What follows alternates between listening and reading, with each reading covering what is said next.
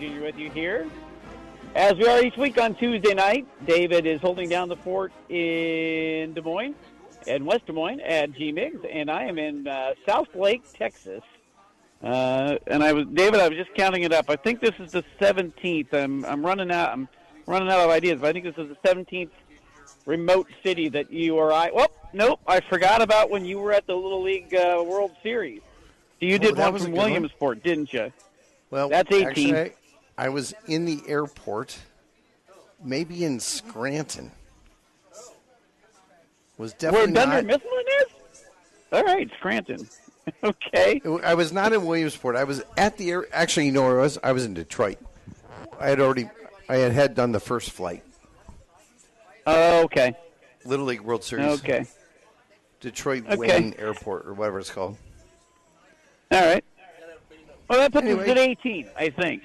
Anyway, there we go. Hey, man.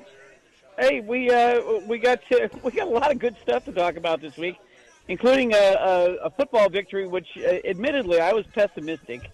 But you were when we were driving over on Saturday morning, you said, the one thing that we can count on in this game is we have a decided edge in special teams. And, boy, did that prove to be prophetic, because I think if you look at it, yes, the defense was incredible, but the special teams are really what won that football game for Iowa the other day. Well, there's no question, and Kirk Ferentz and quality football coaches will have special teams coordinators, and they'll pay attention to that. And those were direct shots at both that team 30 miles north of here and those to the west about having a special teams coach. And absolutely, all three phases matter. And when you've got a kid like Cooper DeJean, who is, I was thinking about this, he's not Bobby Sanders, he doesn't hit as hard. He's Micah Hyde. That is the kind of football player that Cooper DeJean is. He can change a game in special teams. He can change a game on defense. And in the unlikely event that Brian really gets fired up and says, you know what, let's do something really fun, and puts him on offense, we're all going to sit there and go, where has he been? There's a great article in The Athletic, I'm pretty sure it was Doctorman, who wrote this and talked about the 9 out of 10 plays at the end of the state championship game. I think it was 2 years ago, COVID year, 2020, I think. And he had 9 out of 10 plays where he completely affected the game and turned the game around, and then they won the state final. And Cooper DeJean is something, and he is the real deal. I've been trying to remember this. Odebolt, Arthur, Battle Creek, Ida Grove. all of them wrapped into one. Yeah, you got them all. There you go. Well, let's talk about that real quick. 256 squares miles of high school entity. Valley High School's got like 18 square miles. Yeah, it's just right. Just 8 times the population, but yeah. Exactly. Hey, he had 10 tackles. Let's not forget. So he had the pick six, right? Everybody will remember that. He had the pick six. He had killed a punt on the 1 yard line which he made look so easy, right in front of us. Threw it right back, into the field of play. And then right after that, following that series, he returned the punt from the 50-yard line down to about the 20-yard line, so Iowa was in the red zone and able to score a touchdown. So he's responsible for 2 there. And he also had 10 tackles, not to mention the number of pass breakups he had. I mean, this kid is turning in. He's turning in an all Big Ten year right now. Not enough people talking about him, but he's turning in that level of a year when you look at all-around player. And I think it's funny. I'm pretty sure he wasn't he the MVP of that All-Star game he was in a couple years ago? The high school All-Star game. Very well could have been. I don't know. Yeah, but I think he was, and I think it's because he did a number of things in that game too, different things, right? Just an all-around great player, and you're right. I think he's a Micah Hyde type because Hyde could, return punts, return interceptions for touchdowns, break up passes, intercept passes. He was that kind of a guy.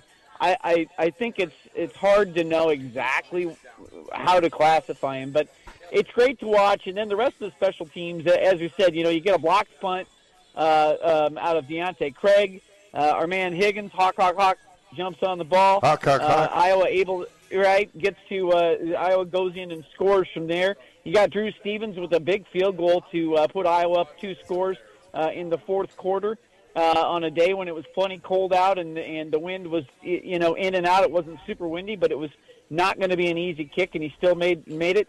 The special teams. On top of that, you throw in some pretty good punting out of Torrey Taylor. Still not looking as confident as he has maybe in the past, but he's hitting the ball long ways, and we take it for granted. And we look at each other and go, well, that didn't look very long, and it's and they added up as 47 yards. Right. So it really was a big deal the other day that Iowa had that level of special teams play, and really, frankly, when people start talking about the luck that Iowa has from time to time, you start looking at it, it's not luck, right? You blocked the punt for a touchdown last year. That's Nebraska coaching. Turned the game around. Yeah, well, you return kickoffs and punts, and all these different things really go into this, and it's year in and year out. Anyway, that was great. It's coaching, Brett. It's attention to details, and it is not willing to take an easy way out by saying, okay, we'll just gather all of our coaches together and figure out who should run down. If you actually watch our punt coverage team, okay, when it's not punt safe and they leave the first team defense out there, you'll see guys out there like Jack Campbell and Seth Benson, as well as DeJean as a gunner. When we're punting, the defense that we have against the teams that are trying to run things back, it's incredible, the starters that are out there and that they compete at that high level for that play. And they take nothing for granted, and it matters. It really does matter. And when your offense is as poor as Iowa's offense is. By the way, can I tell you 2 great things that Spencer Petras did last week? Are you ready for these? He had no interceptions. He had no interceptions, and he completed nearly 61% of his passes. He's 14 for 23 for 94 yards. 94 big ones. Yeah.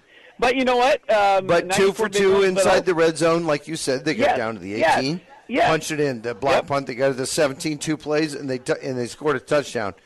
And if you can be efficient in the red zone like that, then you can ride your special teams and your defense.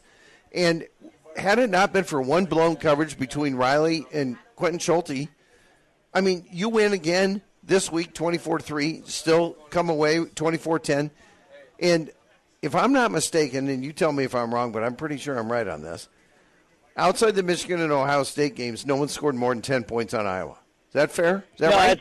It's in my notes here. It's the 8th game. It's the 8th game Iowa's had this year that they've held an opponent to 10 or fewer points.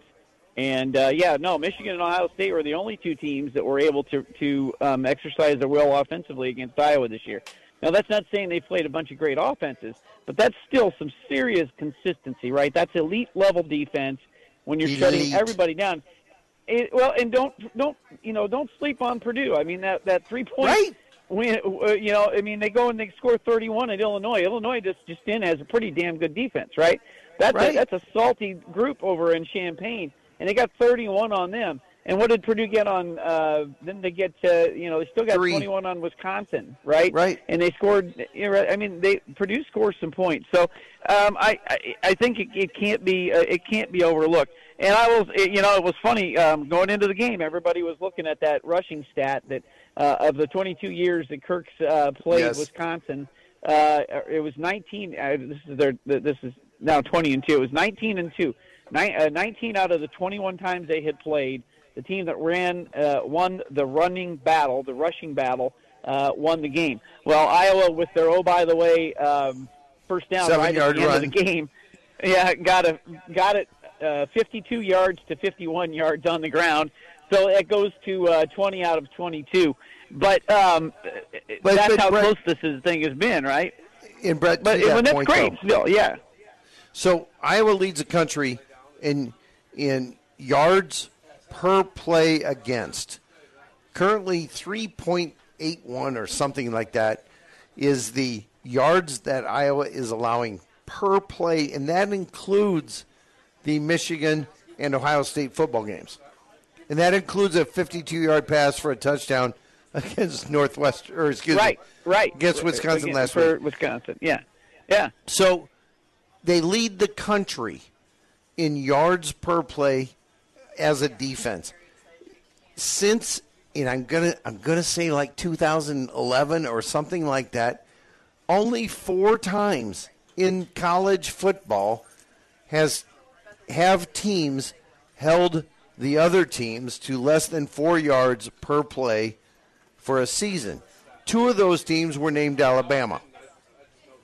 Okay? So we are in rarefied air right now when we're talking about the Iowa defense.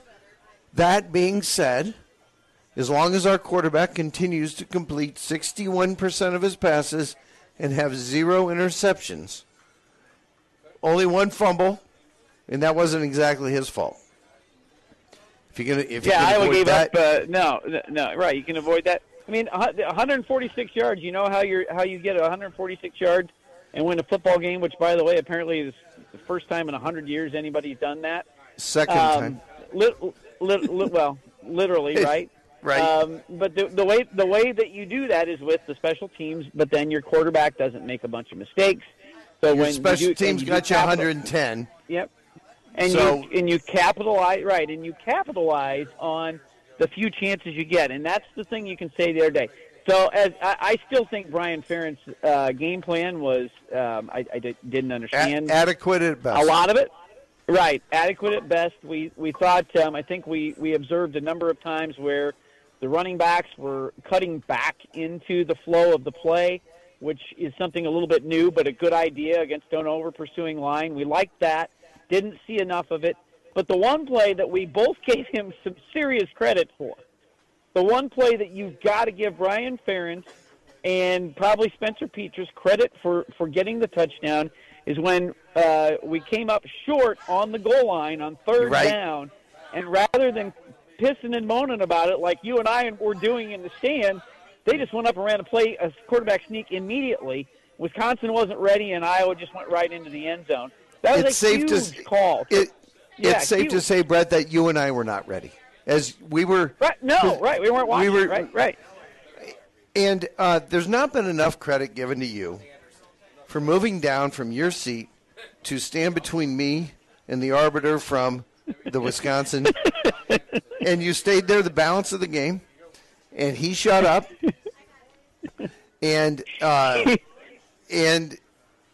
this happens, he was something, wasn't he? Oh, he was something. You know, I've seen something before, and I'm pretty sure that's what he looked like. About 6'4". There's no question that dude was a lawyer. And, he was what he was. That's a TFL, baby. You know. Yes.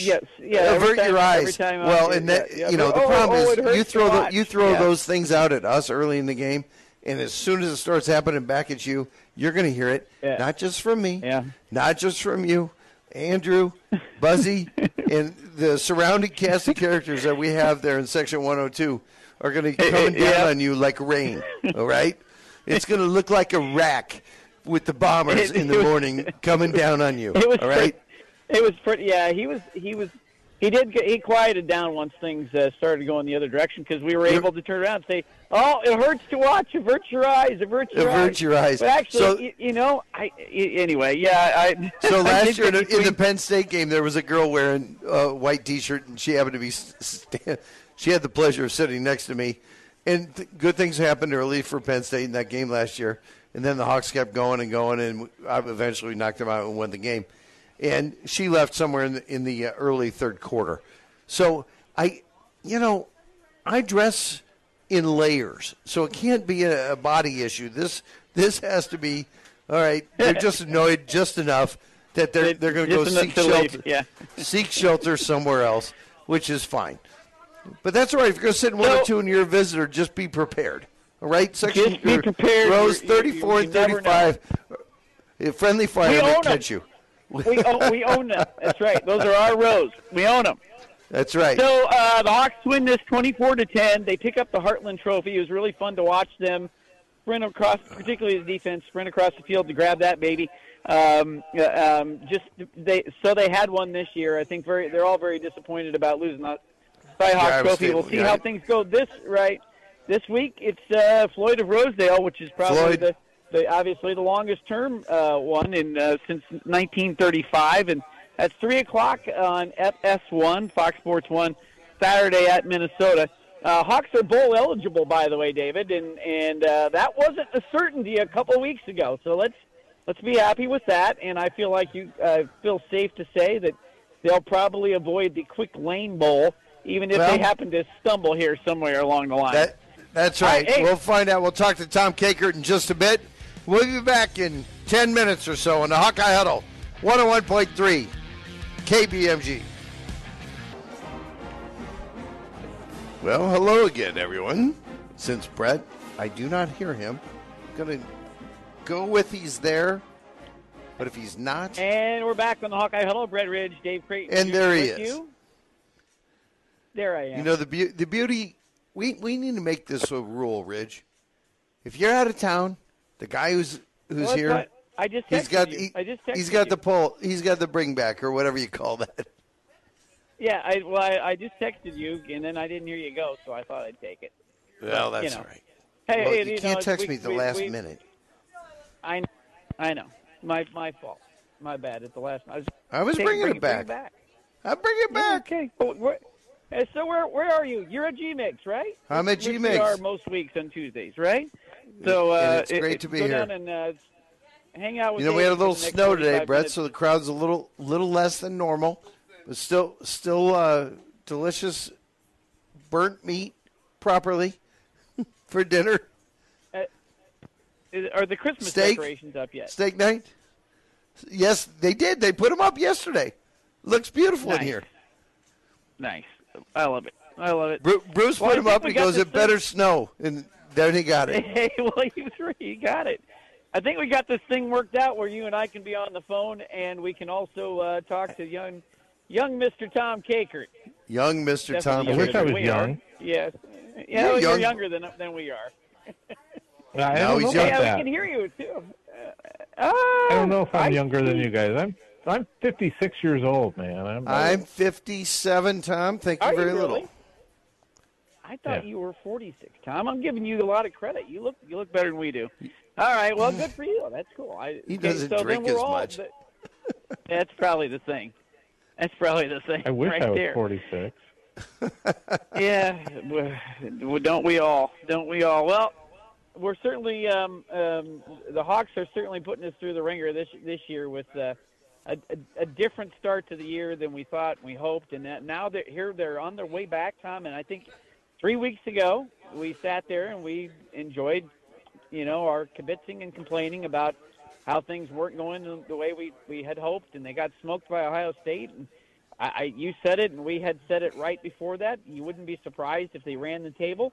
Well, they've gone 3 for 3, and they're starting to do this thing again where they're getting into November and they're playing better all the way around. Whether or not the offense is perfect at this point in time, they are delivering. They are delivering in the situations where they need to deliver. And I think last week when David got on me because I was pointing out in the second half, they really hadn't done much of anything at Purdue in the second half. But Iowa delivered in the first half when they had their opportunities, right? This last Saturday, they delivered in the red zone. So all the way around, they're getting the plays when they need to have them made now.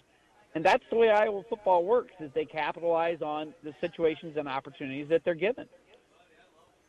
Yeah, and it's huge that they're, knocking the ball into the end zone, too. That's gigantic, right? That they're ginormous. Able to, turn the instead of just kicking field goals, getting the ball in the end zone. Just there's a pep in your step after that, right?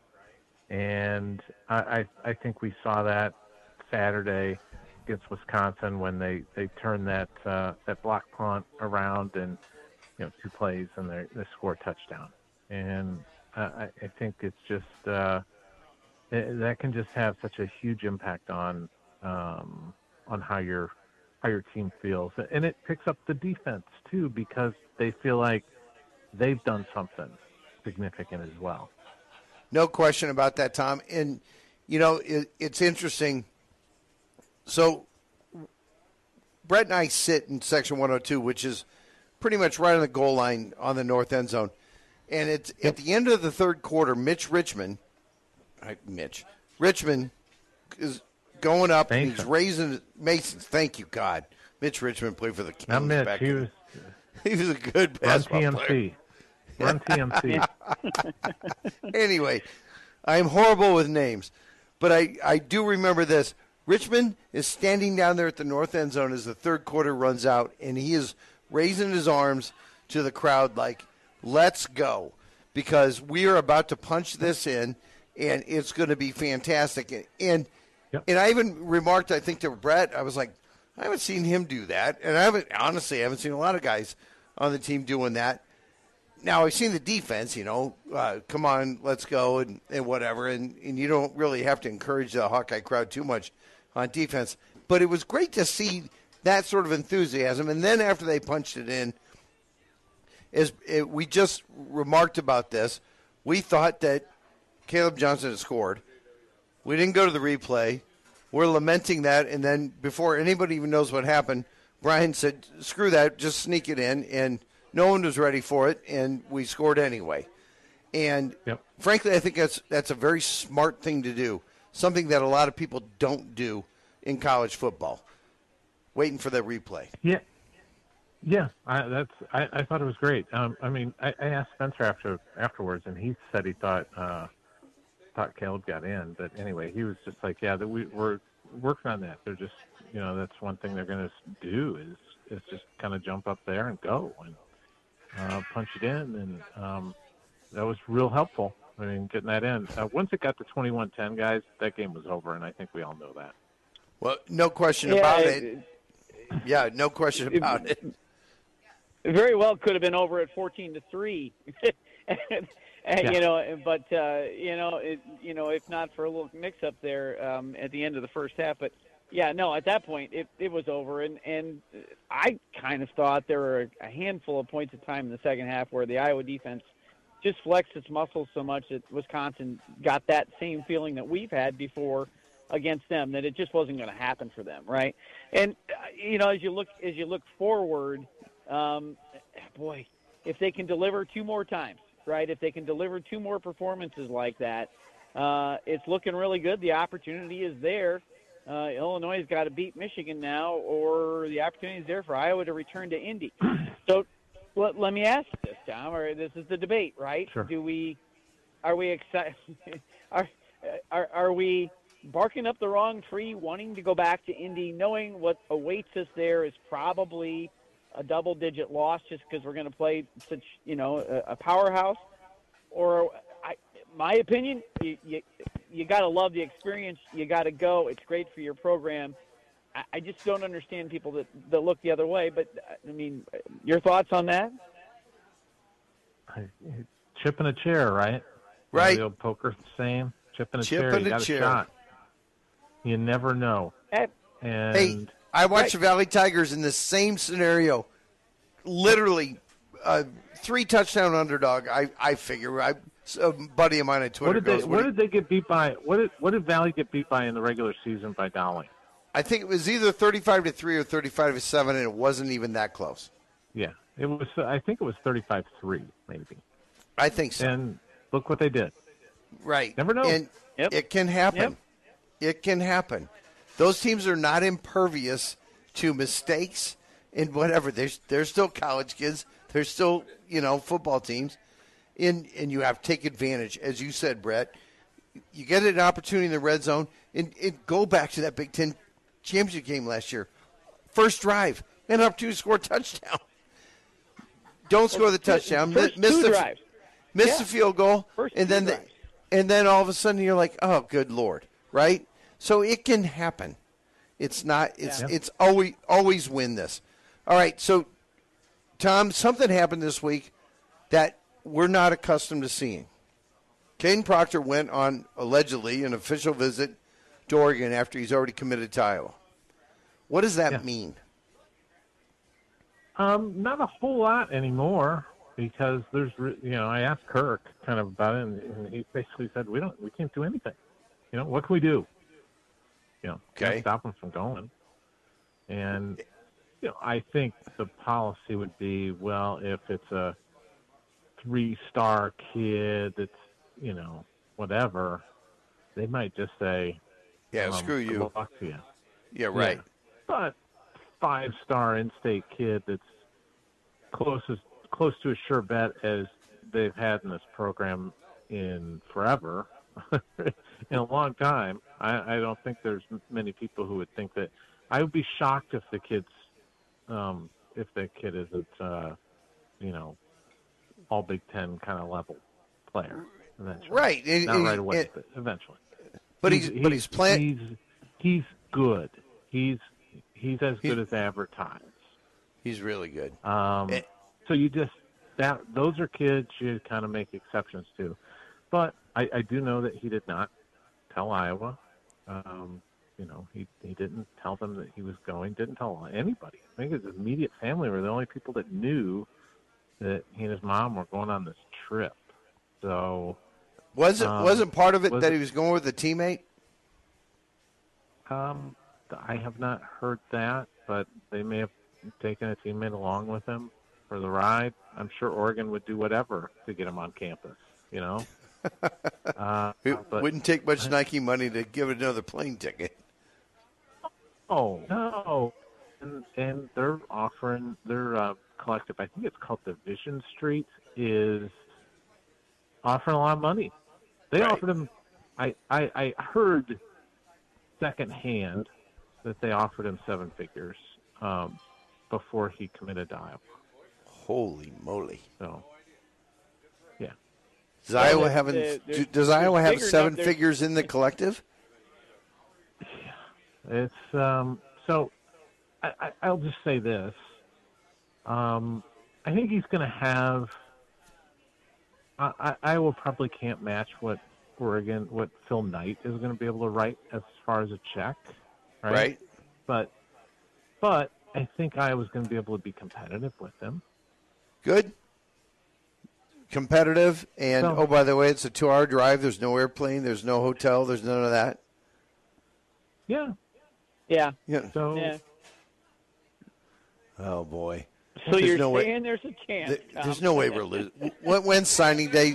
Tom, when's signing day? Oh boy, I knew you'd ask me that. It's the second weekend or second Wednesday, I think. I think it's the.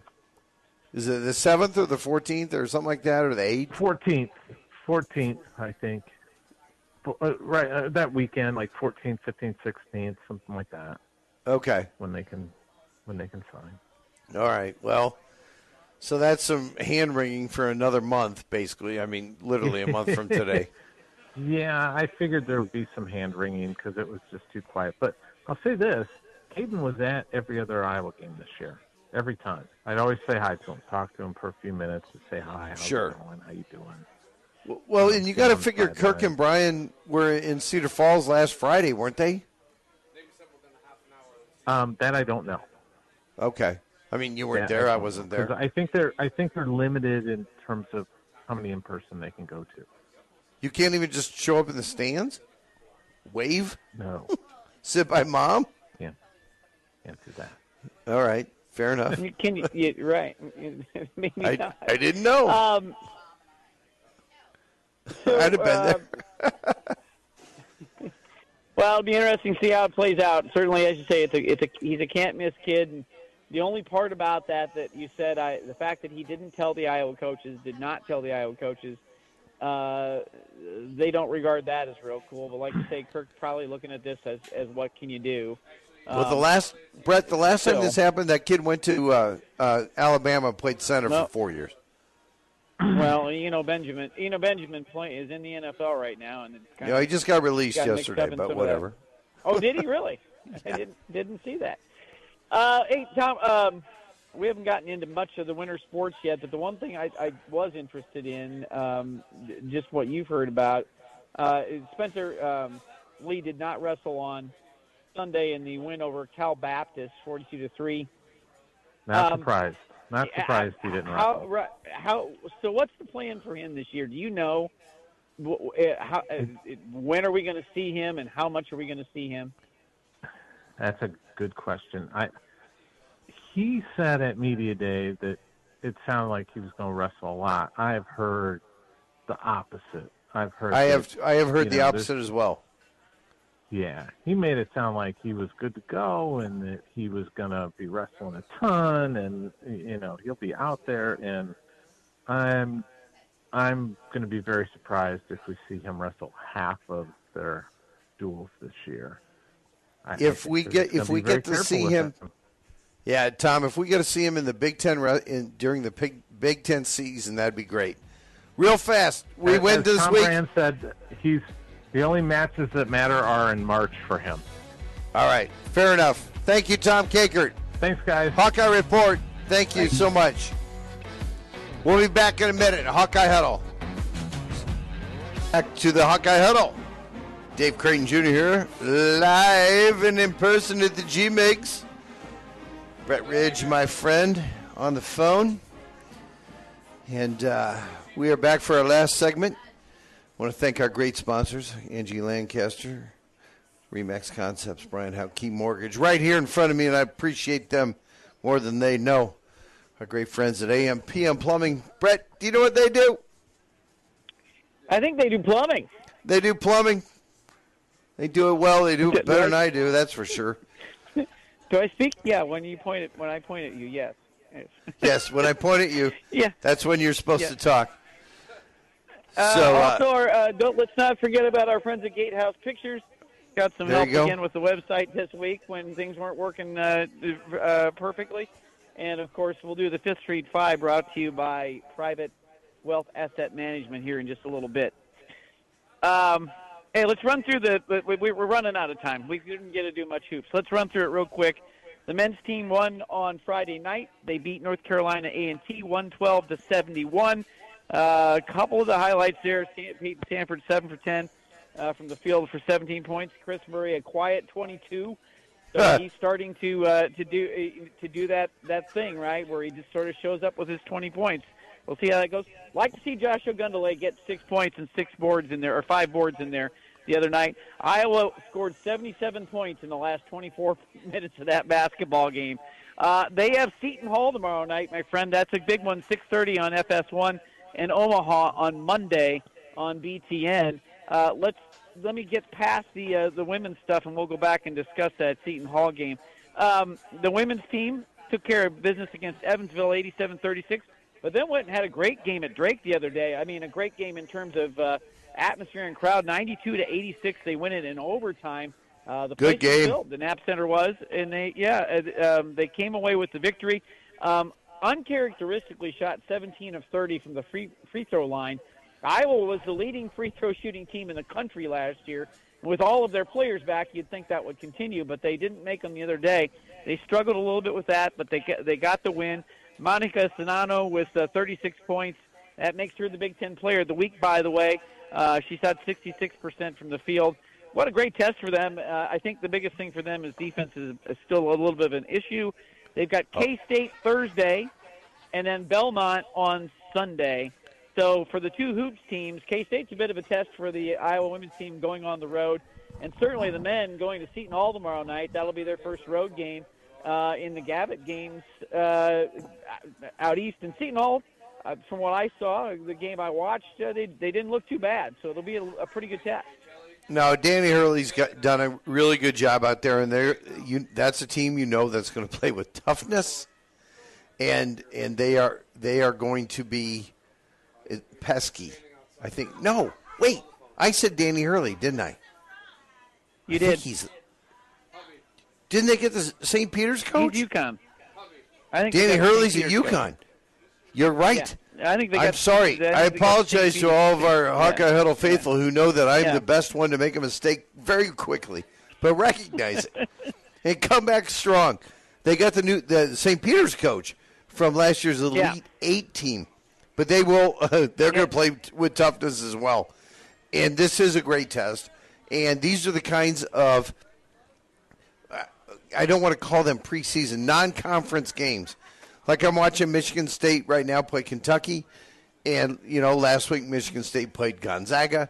And when you play games like this, they never hurt you, as opposed to Ooey Pooey, NCAA, those games. Right. You have to win them. You have to win them by 40 in order to make them something. So at the end of the day, I think it's great. The Hawks are going out there and they're going to have this basketball game. I'm excited to watch it. Total's 150. Honestly, I like the under a little bit. Seton Hall plays a lot of defense, and based upon the way that France sometimes allows the other team to dictate pace, I think that could be a big thing tomorrow night. It'll be a matter of if Iowa's points are coming from the outside and they stay hot, things will roll. Otherwise, you're right; they're going to have to be doing a little bit more penetrating, and maybe be a little bit. It'll slow down a little bit, Maybe this is a game where Chris Murray actually has to kind of impose himself. Well, I know Fran's going to be pushing him to do it more and more. Hey, I want to mention the wrestlers have Army. They're at Army on Thursday, and then they have a duel at Sacred Heart in Buffalo in Albany on Friday. They're just getting that's called a triangular. Well, it was Thursday and Friday, though, right? Yeah, I guess it is. Yeah, that's right. Right. Anyway, and then, by the way, the field hockey team, they did make it through the first round of the NCAA tournament, beating Virginia in overtime, but then lost to Northwestern, and they're out in the Elite Eight, and that's the end of the season for them. A little bit of a disappointment starting up a little bit higher in the rankings earlier in the year. Let's jump to our 5th Street 5, brought to you by Private Wealth Asset Management, right there in Valley Junction. And this is all in honor of all the great businesses there, including G. Miggs and the other restaurants and eating establishments and all the shops there on 5th Street.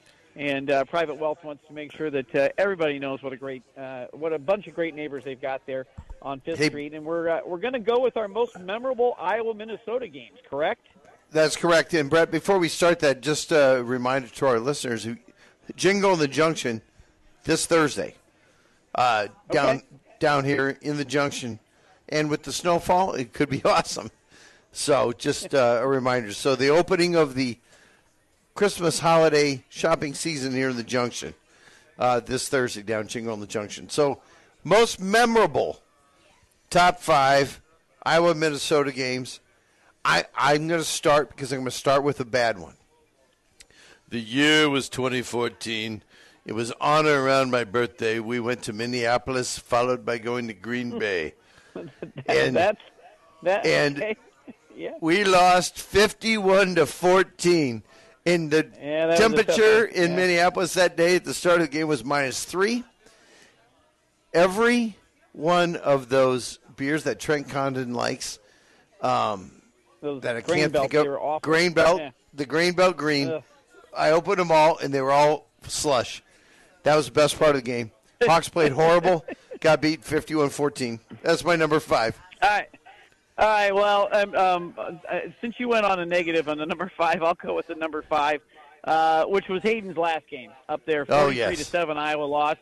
And that was a day it was just such a sad day all the way around. My cousin and I realized it was going to be Hayden's last game. We drove up. We got tickets on the street on the way into the dome. $4. Field. That's how Minnesota fans had given up on the year.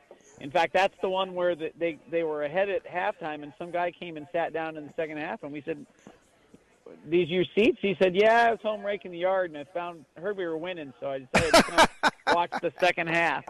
I love it. Anyway, so we start with a bad one. Honorable mention there, by the way, the Lou Holtz game. You remember Lou Holtz was their coach? They didn't win a game all year, but they beat Iowa at the end of the year. I think that was I'd have to go back and see what year that was, 1994 or something. 88. Anyway. 1994, okay, Iowa won number 49-42. It's my number 3. Okay, that's not the one. That's my number. That's my number. Yes. So that's my number 4, and the reason is not only because 49-42, which was a very exciting game, but my friend Joe Sample was the Gorilla Man, and he got there you go. My friend Eric and I were watching at Denny Arthur's Sports Bar on the giant screen, and we looked up and we're like, hey, there's a gorilla guy running across the field. Hey, that looks like Joe Sample, and it was. There you go. 49-42. Okay, that was my number 4. What's your number 4? 2008, 55-0 with the tie between 27-22 last year with the Keegan Johnson play. Those are my 2. And we're going to have breeze through these because we're going to be short on before we get to the last call. Okay. My number 2 is 2020. I'm jumping ahead of here because Kirk called those 3 timeouts because we're going to take the pig, but we're leaving the timeouts. Well, on my list as well, I've got the Snow Bowl in 1991. There you go. Bruce brought that up. You know, people were pummeling me with snowballs while I was trying to shoot the game for Channel 2. 1986, the illegal participation, too many men on the field penalty gives Iowa a second chance at a field goal, and Rob Howland knocks it through for a 30-27 victory. And my number 1 is still 2002. Well, duh. Still 2002, Kinnick North, baby. 45-21, and we took the goalpost right out of the stadium. Tried to take it out of the dome. That's without question. Okay, last call time, my friend. What do you got? All right. I got Iowa. I got Iowa winning this game. I got Iowa winning this game easy, 24-14. Is there logic behind? Well, 20. You like the 24s, don't you? So do they. We scored 24 against Purdue. We scored 24 against Wisconsin. Why would we not score 24 against Minnesota? So here's the thing. Iowa has won 17 out of 21 in this series, 7 in a row. 7 in a row. That's the blind squirrel axiom that I believe Iowa State had this year. Sooner or later they're going to. No, you're not. You're going to do this, aren't you? But. Minnesota's winner of 3 straight. Minnesota's winner of 3 straight against teams with no heartbeat. They haven't beaten anybody all year. Michigan State was okay. They haven't beaten anybody decent all year. They got beat by Michigan State, didn't they? No, they beat Michigan State. No, Michigan State beat them. I think that's the only victory that I thought they. I would have to go back and look. Okay. All right, hurry up. Records. I've got Iowa in this one, 12-10. They're holding another team under 10 points. Iowa wins at 4 field goals, 12-10. 12-10. I love it. That? I love it. All right. I'll see you next week, bud. All right. Take care, Hawkeye Huddle.